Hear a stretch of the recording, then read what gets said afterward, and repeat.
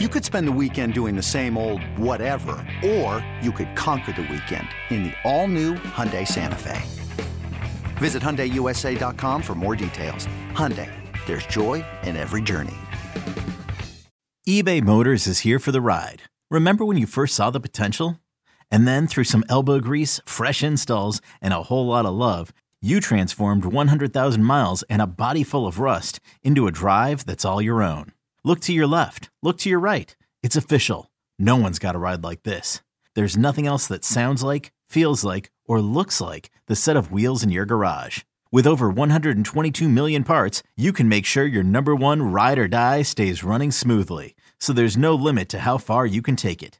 Brake kits, turbochargers, engines, exhaust kits, roof racks, LED headlights, bumpers, whatever your baby needs, eBay Motors has it. And with eBay Guaranteed Fit, it's guaranteed to fit your ride the first time, every time, or your money back.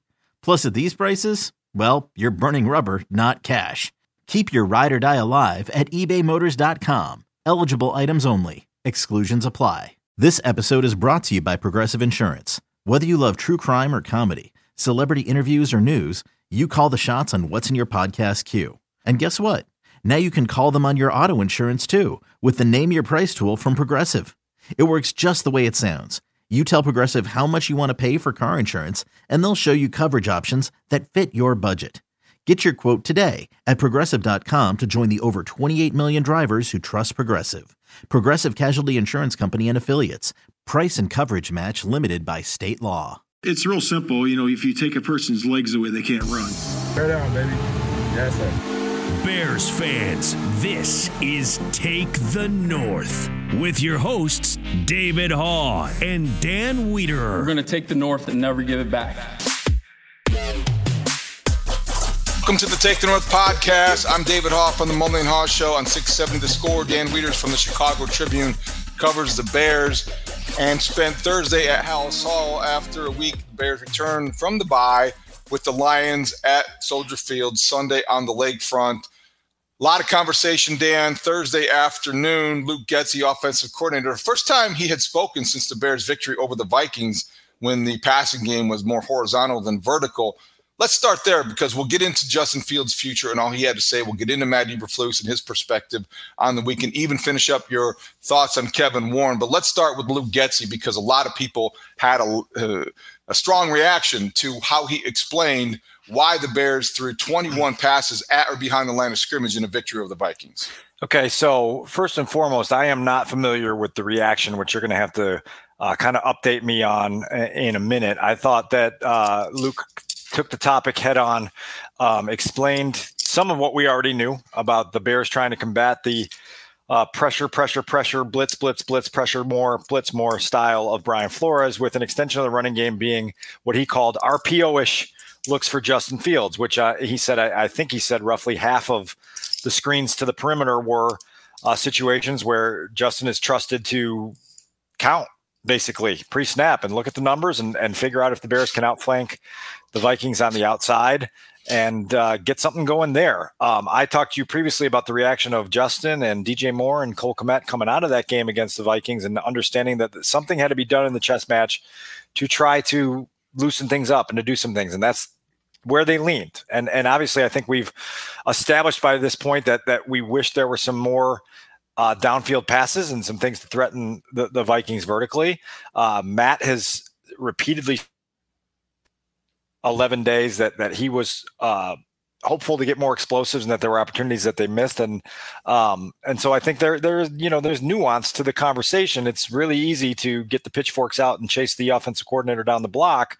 And I guess based on your introduction, maybe that's what some of the folks in the public forum have done. Well, I think there are probably two levels of reaction. One is the visceral, and people are, the offensive coordinator is the easiest target in Chicago in most years, in most Bears seasons. I guess my reaction was that while I understand and appreciate his explanation, I felt like I tend to hear two themes come through when I hear Luke Getsy explain game plans after wins or losses.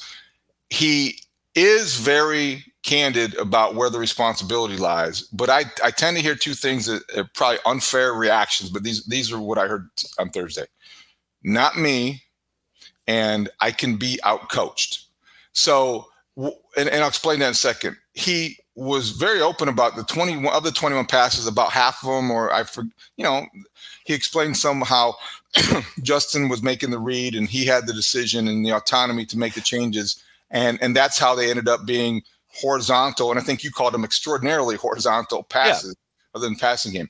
And I thought that puts the onus on the quarterback rather than, the game plan. There's that autonomy. And the secondary part of what my reaction was that essentially what he's acknowledging is that the Vikings came up with a method to get the Bears to change the play to something that was going to be non-threatening.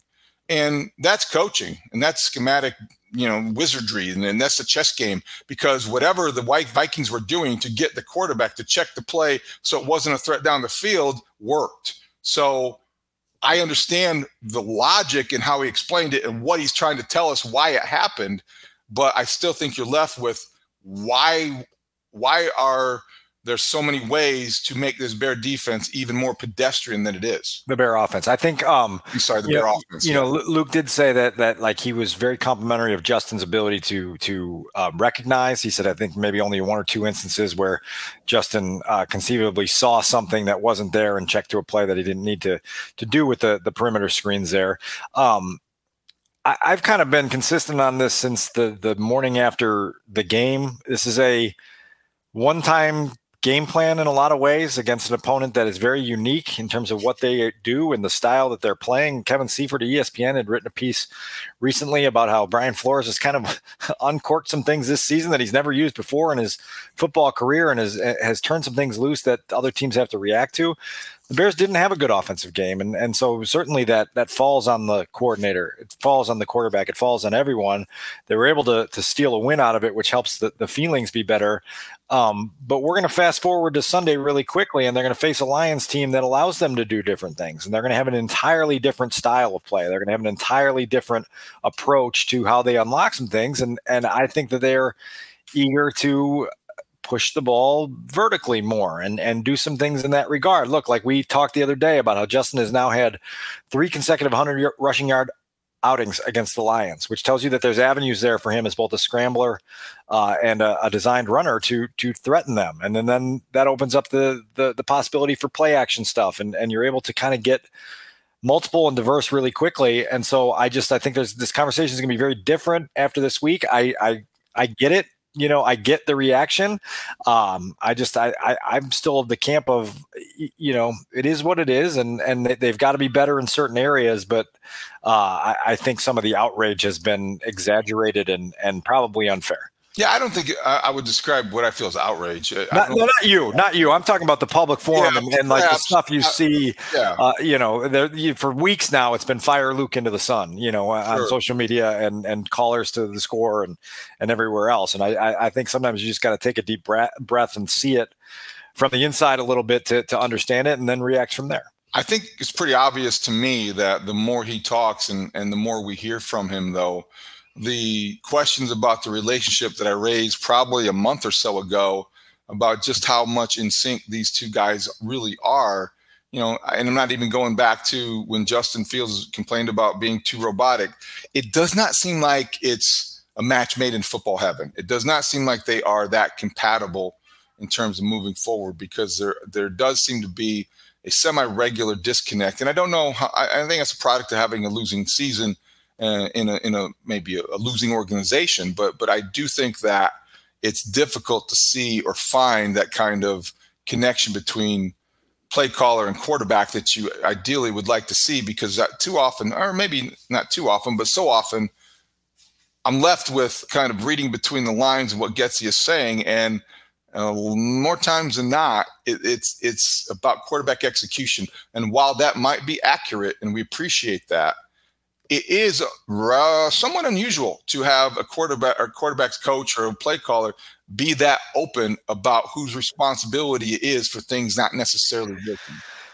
I like that's the part of the conversation that like for me, it's refreshing. It's illuminating. It's become an education in certain parts of how the machinery works, and again, everybody's accountable for it. But I've always bristled at the idea that head coaches in this macho sport feel guarded against telling you when players screw up, because if you're willing to tell your players in a team meeting, like, hey, this is where you screwed up and this is where you're deficient and this is where we've got to get better individually and together, then there should be no harm in telling that to the public. This isn't youth sports. This isn't my 10-year-old baseball team, that's if that's what happened, then that's what happened. And you both have a chance every week to have your say in the matter and go that route. On a bigger picture item here, I think like you and I both sit here in the first week of December and we say that there is less than a 2% chance that both of these guys, Justin Fields and Luke Getsy, will be together in 2024. Right. And if you agree with that, then it's like, okay, then we're just kind of pedaling the bike until we get to the next stage of the Tour de France. That's a good point. And this is hardly the Tour de France. The scenery is not as beautiful. All right, so let's get to Justin Fields, because his future was broached by him on Wednesday at House Hall in a series of questions and really introspective answers that I thought revealed quite a bit. And he may have gone as deep as he has in a lot of ways. And Dan, I thought he was, he sounded like a guy who benefited from the time off. And there's some things that we'll get into more in terms of specifics of what he said, because I think it's worth people hearing. He expressed similar sentiments in October, but in a more defeated sense. But when the Bears were getting steamrolled and they were 0-4 and everything was kind of caving in around them, I think when he was asked this week by Herb Howard first and with some follow-up questions about just kind of insulating himself from the outside noise about his future and the questions that we talk about 2-3 times a week on this podcast about where his future lies, what everybody in the outside world is talking about all the time. He offered a very mature and grounded perspective, a faith-based perspective that he has confidence and faith that things will work out okay for him, because for the most part, they always have, even when he's wanted one thing and it's turned into something else, a la Georgia turning into a transfer to Ohio State. Sometimes it works out for the best for him. I will say this, we've established this many times before in our discussions, that Justin's maturity, his approach, his unselfishness, his thick skin, all of those things are character qualities that I would sign up for and pay a heavy subscription for, to give to myself, to give to my family members, to give to anyone around me, because he is very admirable in that sense. And he's very mature for his age, and he's very calm in the moment of what he's faced with. And that's to be admired. Now, the other part of that is, like, ultimately you have to excel as a quarterback on the football field for the other stuff to mean more, but it certainly means something. And I think we got another taste of that on Wednesday afternoon. I don't know. I think I have a different mindset in terms of that. Personal momentum. I'm really just trying to be consistent. I think that's the biggest thing. You can play good one game, play bad the other. So I think me personally just trying to be consistent and trying to be better than I was yesterday. So just trying to continually improve, get better as a person and a player, and just better myself each and every day. So, David, that was the answer that was between kind of the more deeper reflective stuff that Justin gave, but that was also an indicator that Justin understands in this last month plus of the season that he's got a job to do. And the job revolves around that word that we've talked about for months now. It's consistency. It's showing people that you can be that playmaker on a regular basis to the point where you're ultra reliable when the game's on the line. What do you think the reaction was in the room when he answered Herb Howard's question about what he's dealing with in terms of the outside noise, and Justin's answer mentioned God 3 or 4 times, leaned on his faith probably more than he has in the past. He's mentioned it before, but it was obviously more pronounced this time. And I think I respect a 24, 25-year-old young man who's in the midst of he's in the midst of, and being as public about how he's trying to cope with all that he's dealing with. So I don't have a big problem with it. I really never have. Some people bristle at that, and they think it might be too big of a crutch, and he's, using God as a shield at times. And let's hope that doesn't. That is not what I think. That's the worst of the criticisms when you hear athletes go Yeah. into this area. But like, what did people react to? And did you hear him, in your view, go deeper than he has in the past?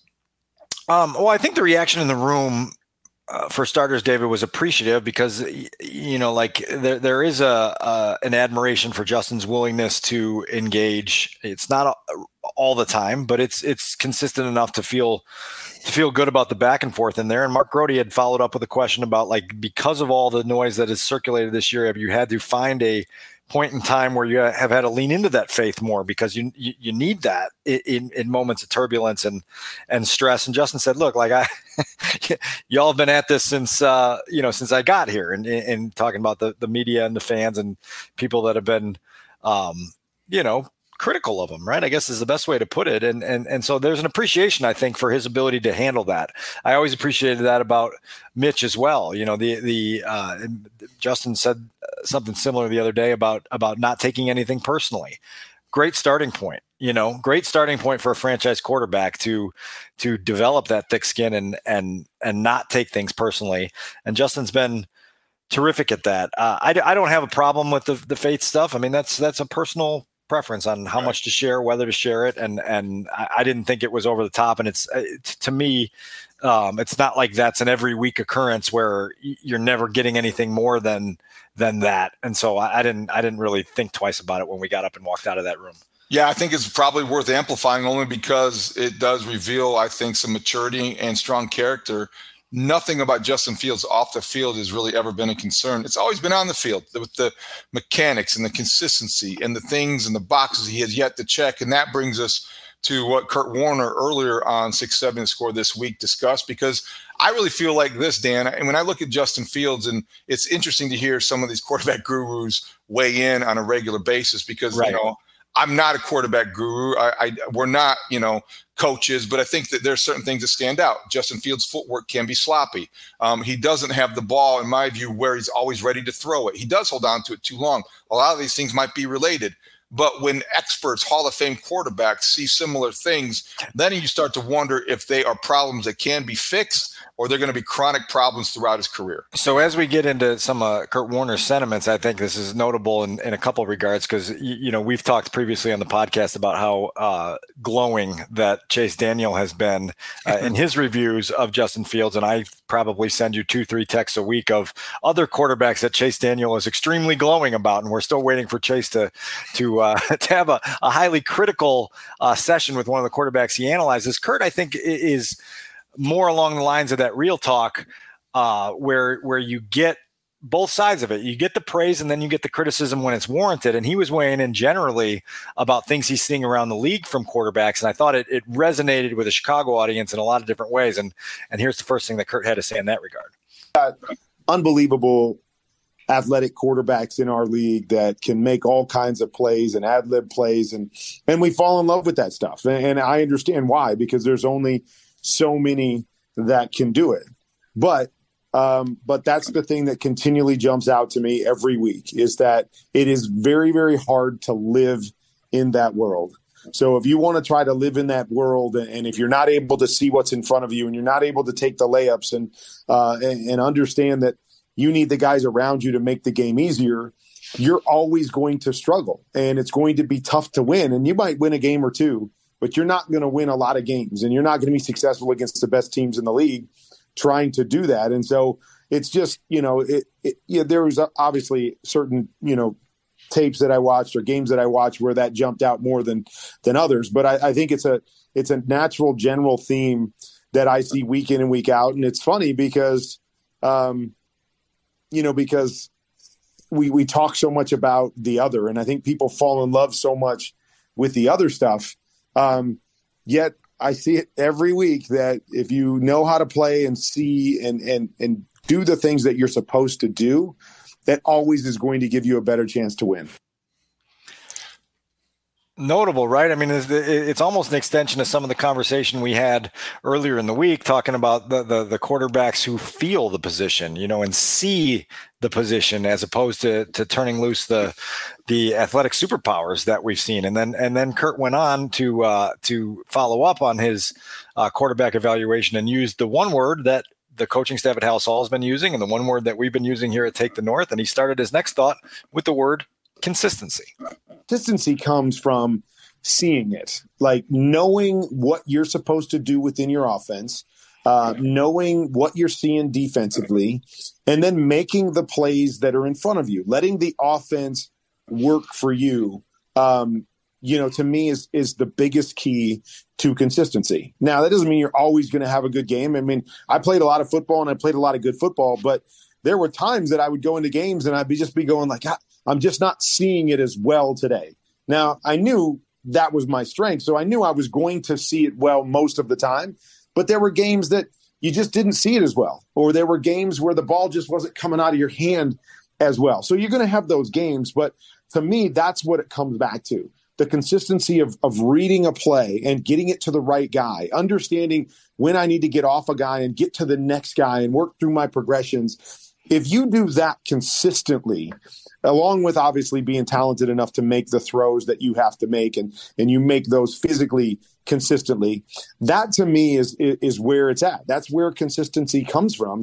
And so when we talk about the best guys in the league, that's what they do, is they make the layups. They know where they're getting with the football, and then they always give you something special, right? They give you the Patrick Mahomes special plays or Joe Burrow just making an unbelievable play on an anticipation or with his accuracy. But that's where it all starts, even with those great players.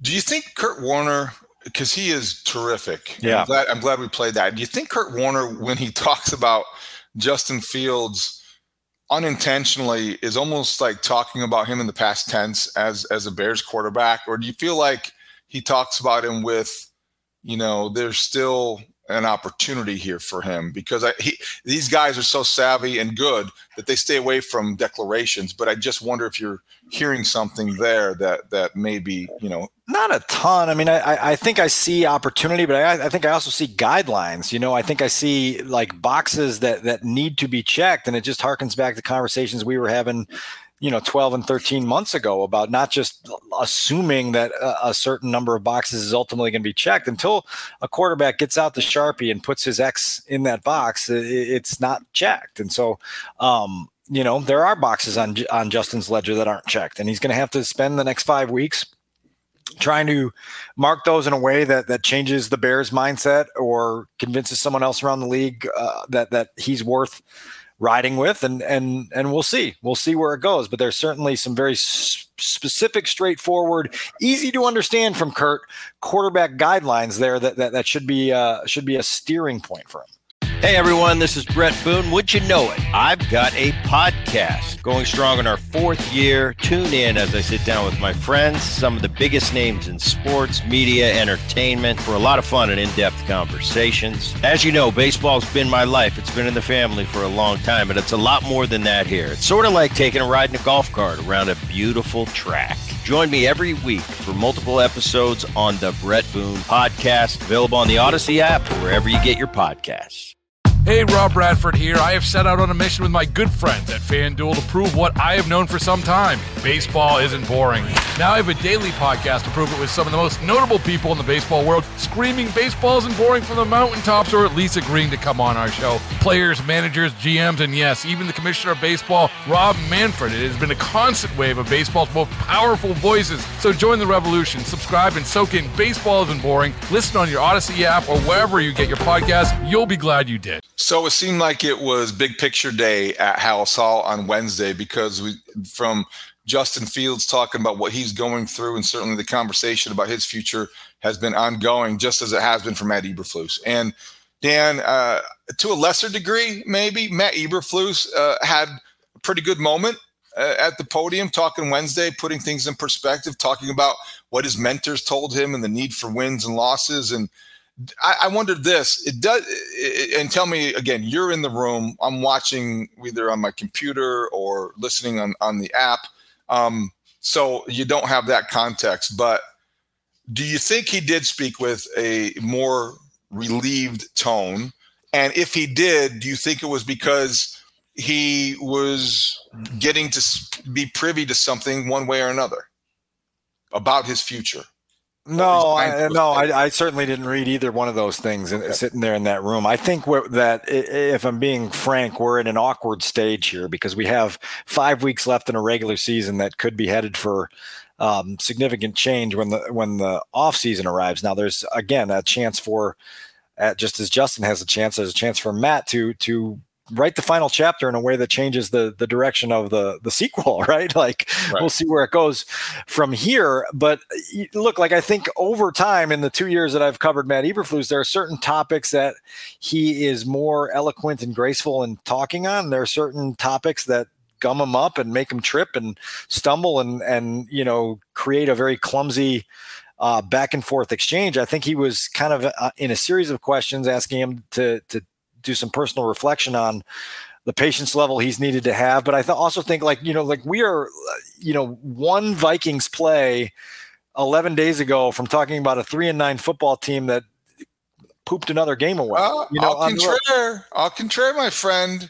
We are 2 plays away from them being 6-6 and in the hunt, right? 6 right. All these different Mr. Glass is half cracked. I have to say. The reason I bring it up is because it's just like now all of a sudden, like we talked the other day, the door is open for them to run the table and get in the playoffs, and like you're in this weird middle ground in that room of trying to figure out where you're there 5 times a week, and the head coach talks to you on 4 of those. And so you're trying to figure out a way to get us to the point where bigger decisions are made. Weighing every word with a scale. And that's, you're parsing every sentence, and you're striving to find some meaning because, as we have lived through before, all of a sudden the season's over and boom, things happen fast. And you're allowing him to have his say also, right? Like, and share some perspective and thoughts, because if he is going to state a case for why he should be the Bears coach in 2024 and longer, like some of it will come through his words and more of it will come through his actions. And so sometimes it's just a matter of,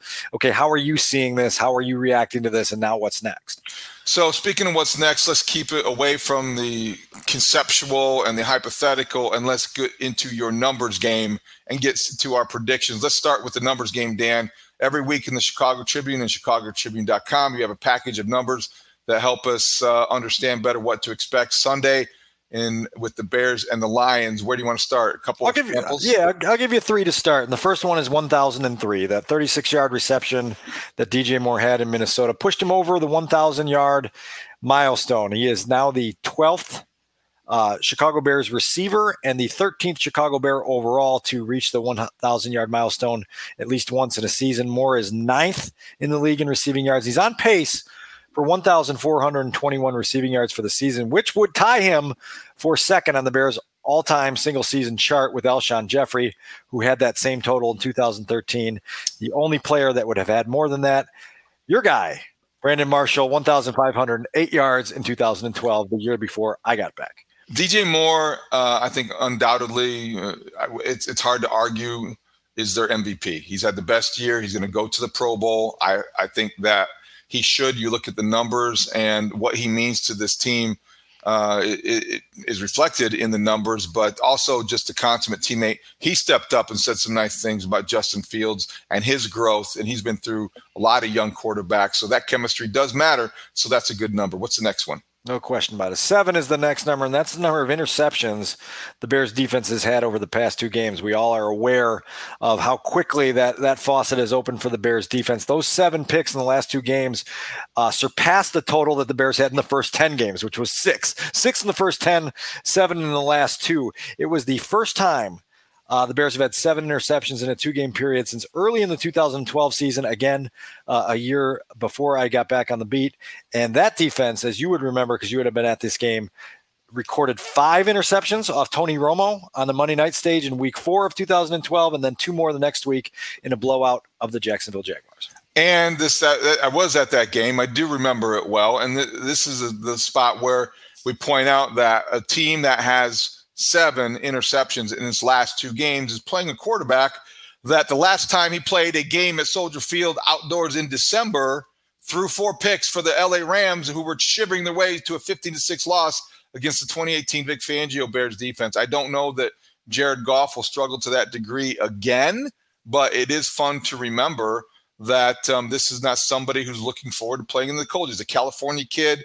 This is where the whole mythical Bears weather may come into play, but you never know.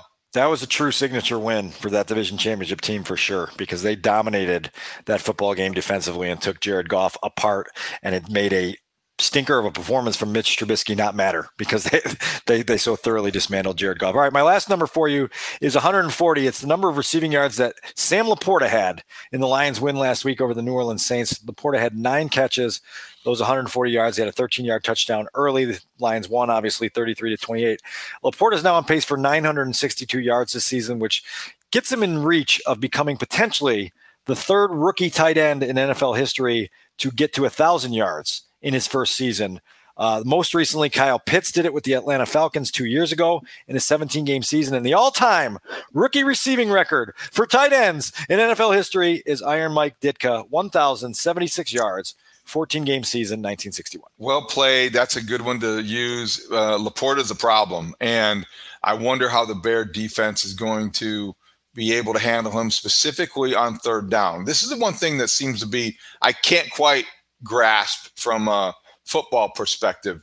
I appreciate what the Bears have done defensively, how they rush in the passer. They've improved under Eberflus. They're 9th overall in total defense. They're bad on third down statistically.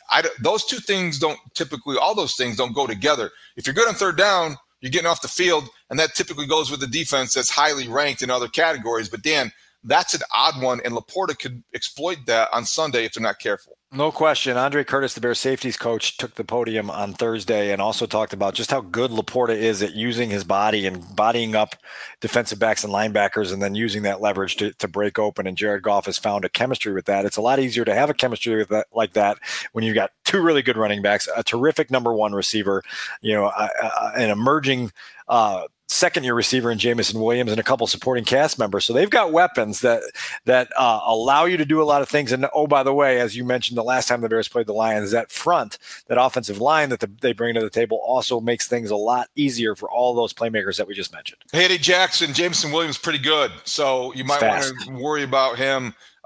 So Jared Goff can't drop it in the bucket like he did last time. And as Adam Studzinski points out, last time the Bears did pretty well against Sam Laporta, 3 catches, 18 yards.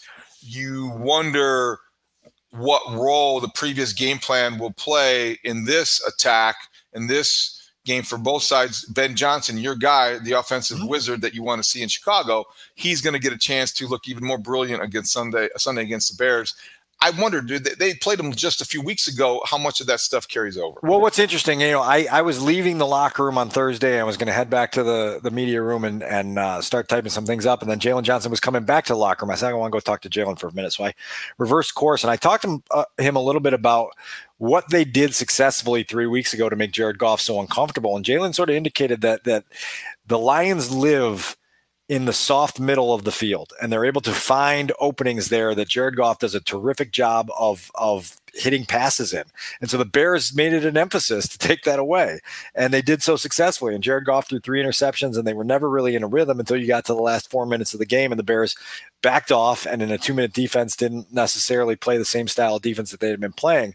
Going to be really interesting to see if there is the chess match again and what adjustments are made on both sides, because if that is something that worked for the Bears in game 1 against the Lions, it'll be really interesting to monitor how much they do that successfully Sunday at Soldier Field. That's good insight. That's interesting. All right, so let's get to our predictions, bringing in Adam Studzinski. This is one that around town, there's momentum growing for the Bears to pull off the upset. I think as we sit here before the game, days before the kickoff, they're 3-point underdogs. Dave Wannstedt picked the Bears to win. There's other people who can see a pathway to victory. Adam, I wonder, are you picking the Bears to beat the Lions?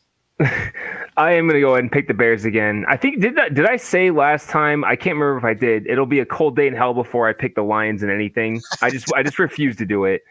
And I do legitimately think like the Bears do have a really good chance in this game, and there's going to be some what I'm looking for here, some carryover from the last time that they played. I think the Lions might be the Lions have every motivation to play better too. So I don't expect the Bears to dominate the game for 55 minutes like they did last time, but I got the Bears winning 27-23.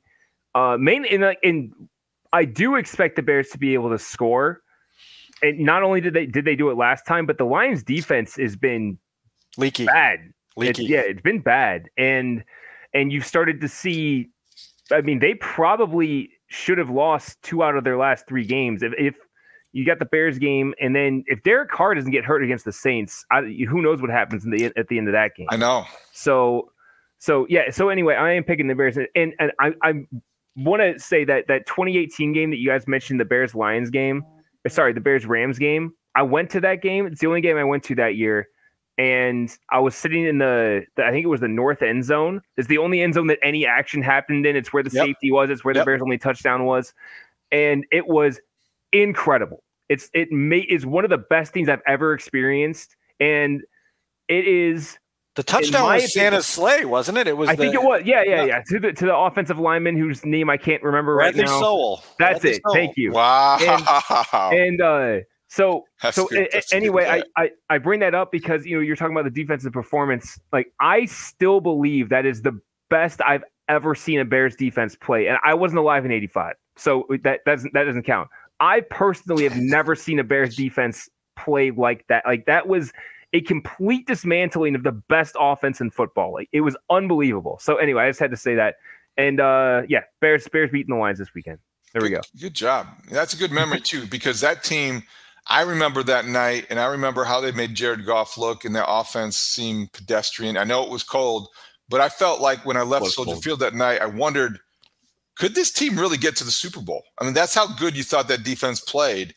And I know they only scored 15 points, but I thought, could Vic Fangio be that smart where this team's going to the Super Bowl? That's it. I mean, there was so much talk in that 4 or 5 week span from the defensive players about just how much of a mastermind that Vic Fangio had become for them, and giving them really simple ways to be very dominant against whoever they played. And so don't forget the Patriots ended up using that exact game plan against the Rams in the Super Bowl. I was just going to say that they took the front that the Bears used and just copy and pasted it and took them apart. So no question. Yeah. So Studs picks the Bears. What say you, Dan? I agree with Studs. I've got Bears 24, Lions 23. It's now or never time, in my opinion. I think that the Bears really, really controlled that football game 3 weeks ago at Ford Field, and they are well aware of how they let that thing get away and are capable of compensating for that. They also get the Lions on a slower track on a colder day outside at their field, and I think it's going to be enough for them to pull off an upset. And really, like I say, when it's now or never time, this is your chance to put a signature win on the resume. It's now or never. And so I think they're up to the challenge this weekend. I like the optimism, and both of your logic is sound. I think I still get back to the fact that the Lions haven't played well. It's almost like reverse logic. So they're gonna flip a switch because they know they have to start playing well, or else they're going to be the easiest team to eliminate once the playoffs begin. I think they're going to be well coached. They're going to be well prepared, and they're going to come in with a little bit more explosiveness than the Bears have, and that's going to be the difference in a close game. 24-20 Lions. I hope I'm wrong. I think there could be a defensive touchdown that would be a big factor in the game. And if it's the Bears, great. But I don't know. There's just, it seems like it's going to be one of those games. I hope it is entertaining because of the elements in some way, because Jared Goff, the first time he blows on his hands, I think people are going to say, oh, see, California kid, he's soft. And then he could throw you the ball. So if the Bears score on defense, let me say this, 24-20 Lions will win. If the Bears score on defense, though, they win. Okay. So I'm an asterisk. Good little twist there. I like it. If Jalen Johnson can catch the pick six this time, they will win. How about that? I love it. Good stuff, Studs. All right, let's wrap things up with our 2-minute drill. The 2-minute drill. The 2-minute drill. Dan, it's easy to overlook the Bears' running game, but I think that could be one of their strengths, and certainly could be part of their method of beating the Lions. Deontay Foreman will be able to play this week. He was a positive update. Is that going to happen? Yeah, no question. They're as healthy as they've been since the season opened, so I would fully expect that. The other part of this is the offensive line, left to right, is going to be intact for the third consecutive game. The Bears have only had the same offensive line start 3 consecutive games in the Matty Eberflus era once before. It was in the end of last season, in the late November, early December chunk of things. And so that continuity up front, with that group now playing better together and playing healthier, should be an advantage for the Bears offense as they push forward. The Score reported on the Parkinson Spiegel show, and other outlets followed in confirmation on Wednesday, that the Bears have scouted land in the South Lot, that they as a potential building site for the next football stadium. It's that close to Soldier Field. We know where the South Lot is. I have toured it with George McCaskey. I wonder what George would do in those games, in those cases. But what did you make of that report? I looked at it as due diligence and leverage possibilities, Dan. I look at all of these like that at this point, David. I kind of shrug at a lot of things until we hear anything with concrete thought behind it, and literally and figuratively, right? Like, I think that there are many logistical questions that need to be asked about how you could possibly build a stadium there and continue playing at the one you're in simultaneously, and like, you know what I mean? Like, yeah. So I don't know, like, all this stuff is in such an exploratory phase for this team. And the first chance we get to hear from Kevin Warren when the season ends, he's better make himself available for a long, long time, because I think he's got a lot of questions to answer on a number of topics that are very relevant. Lions injury report included Frank Ragnow, limited. Looks like he could be missing another game. What do you think that would have on the effect of their ability to run the ball and protect the passer? No, I mean, it's a deal, and I think the Lee McNeil injured reserve move earlier in the week is another one that hurts them on the defensive line. And so, look, like, the Lions have made their way up the NFL ladder with strength in the trenches, and particularly on the offensive line. And so Ragnow's absence is certainly notable. And finally, you wanted to follow up with some Kevin Warren thoughts, because I think that it's a worthwhile thing to keep an eye on. I think Kevin Warren is somebody whose role in the offseason remains to be determined, is kind of vague, but I think we both sense it's going to be he's going to be impactful. Mark Gannis from Sports Core was on the Mullen and Haw show on Thursday morning and said that the first thing Kevin Warren has to do, besides some of these stadium questions, is fix the football side, and he will be involved in fixing the football side. I thought that was a very strong comment by somebody who's in a position to know and works in these circles, Mark Gannis. I don't think it probably surprised you, Dan, to hear somebody like that say that. No, and I'll try to set up a couple quick audio clips for us, just so that people can hear Kevin's voice on this matter. And these are things that were taken from interviews I did with Kevin when I wrote that big profile on him before training camp started. And the last interview I did with him was on June 30th, just to timestamp it for everyone. And a big center of that conversation was about his oversight of Ryan Poles and what he thought of Ryan and how he was expecting to lead and evaluate Ryan. And so when I tell you on this podcast that I am working with my own educated guess assumption that Ryan will still be in that role, it's just a guess based primarily on the conversations that Kevin and I had before all this started. This is well before the Bears were 4-8. It was well before they had turmoil inside the building. It was well before the season started. But I will let you hear with your own ears some of the things that Kevin expressed about Ryan, and then you can hear Kevin's voice and tell me what you interpret. The first clip we'll play is just kind of the sentiments that Kevin had in terms of the strong, immediate bond he had with Ryan as they were setting a vision for the football team. This is the first time I've been in a relationship like this, and I just want to be his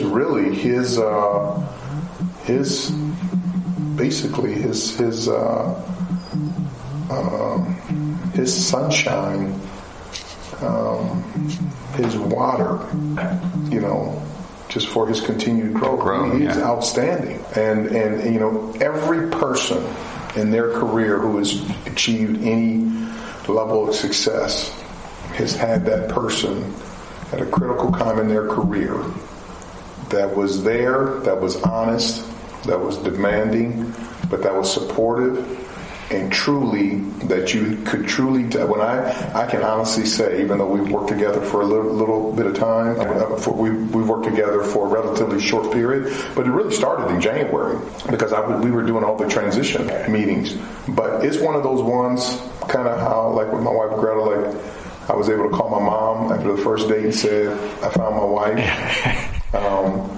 I was able to go home with Greta and tell her after my first meeting with Ryan, I found my work partner. And I've had that really 2 times in my life, in May, and I had it in Coach Vermeil. And when you have that special relationship, that you can, we're businessmen, we're both type A people, we know about accountability and we're going to be judged by the performance on it, but to have someone that you work with. So when people ask me, just like Greta said, she hasn't seen me this happy and joyful. I'm grateful to have that environment. Ryan and I can talk about anything, deal with any issues. We will not agree on everything, but to have that relationship, this is a really special environment. David May, who he mentioned there, is May Davis, his executive assistant, who he's worked off and on with for 33 years during 6 different stops in his career journey, starting with law firms all the way through the Big Ten and the NFL. And then obviously Dick Vermeil, who he considers a mentor. The last clip we'll play from Kevin is just a follow-up, was just asking him about his evaluation of Ryan as he went into this with the oversight of the general manager. And I think it'll allow you to, again, hear in Kevin's voice the things that he went into this season looking to assess Ryan on. Here's that exchange. Part of your responsibility with Ryan will be evaluating him as well and performance reviews, in addition to just straight up wins and losses and success. What are the things that you kind of put as your barometer for that job? Yeah, I mean, the things I look at that are, work ethic, organization skills, leadership skills of his department, communication skills,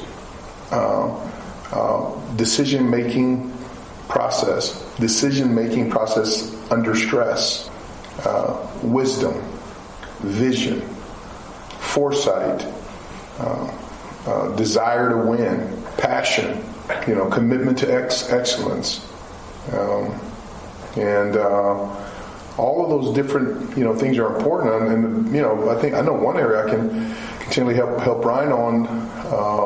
Just continually be there as a resource is to.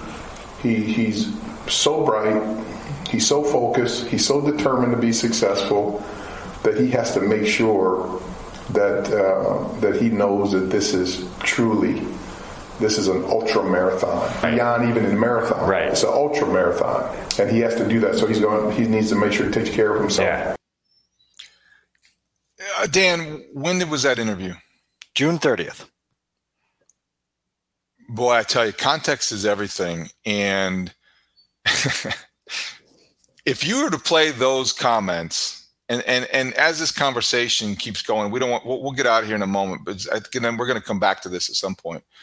When you hear Kevin Warren 6 months ago talk about being the sunshine and the water to Ryan Poles' growth as an executive, and then when you hear him in the next breath, and I know this was a longer interview, but then in the next breath talk about him needing to realize this is the ultra marathon, it removes to me any doubt that Ryan Poles is coming back. He's definitely coming back. He's definitely the guy that Kevin Warren made a quick decision and determination that he is the guy that can build the Bears into a Super Bowl champion in his ambitious mind. And he's going to help him by doing whatever he asks, but whatever he needs to make that happen. That's pretty powerful stuff when you hear it 6 months later. When you hear in July, it sounds very, I think what you think you should hear, and they get along very well quickly. But when you hear it, when you're considering all these future things that we're considering, it hits a little different. The NFL is a weird place. Things happen, relationships fray, wild twists and turns that we never saw coming happen. But if you listen to those sentiments and you hear the conviction in Kevin's voice and the sincerity with which he praises Ryan Poles, if he were to turn around on January 10th and fire Ryan Poles, he would have, from me alone, 45 questions about how credible his thoughts are on the people that he's leading, right? And Dan is out of character based on his career. I mean, he's not a flip flopper, right? In terms of believing in people, not that we know of. You're right, but yeah, you would have a right to have those questions. Yeah. So I just thought it would be interesting to play that for our audience, and they can go from there. So that look, like this is the storyline for the next 5-6 weeks, and it gives some valuable subtext, I think. Big picture stuff. We'll zoom in a little tighter on Sundays with the Bears and the Lions. Noon at Soldier Field. We'll be here on your free Odyssey app with a post-game podcast reaction to whatever happens on the lakefront. We'll be back on Tuesday morning with an episode looking ahead to the next game and the next opponent. Who do they play? Cleveland. I got to go to Cleveland. One last tease for readers of my weekly storylines package. One of my favorite storylines of the year will be on ChicagoTribune.com on Friday. There are currently 4 members of the Chicago Bears team that have college programs in the college football playoff. You have Deontay Foreman and Roschon Johnson representing Texas. You have Eddie Jackson representing Alabama. You have Kyler Gordon representing Washington. And the reason this is fun is because DeMarcus Walker represents Florida State. And DeMarcus was none too happy with the decision that was made to leave Florida State out of the playoffs, nor the way he got that news, which was from a less than friendly call from Eddie Jackson to tell him that Alabama had jumped over Florida State. That's a good tease. They have anybody from Michigan? Nobody from Michigan. No. That's going to be really awkward when Harbaugh walks into the room in January. Where are the Michigan men? I don't know. That's another pod. All right, that'll wrap it up. That was a good one, especially the Kevin Moore stuff. Very interesting stuff. You can get us on your free Odyssey app or wherever you get your podcast. You can watch us on 670 Score's YouTube page, and you'll be back Sunday night for our reaction to the Bears and Lions. For Adam Sudzinski, who picked the Bears again. For Dan Weeder, I'm David Haugh from the Mullen Haugh Show. We'll talk to you next time. Thank you for listening to the Take the North podcast. Great talk. See you out there.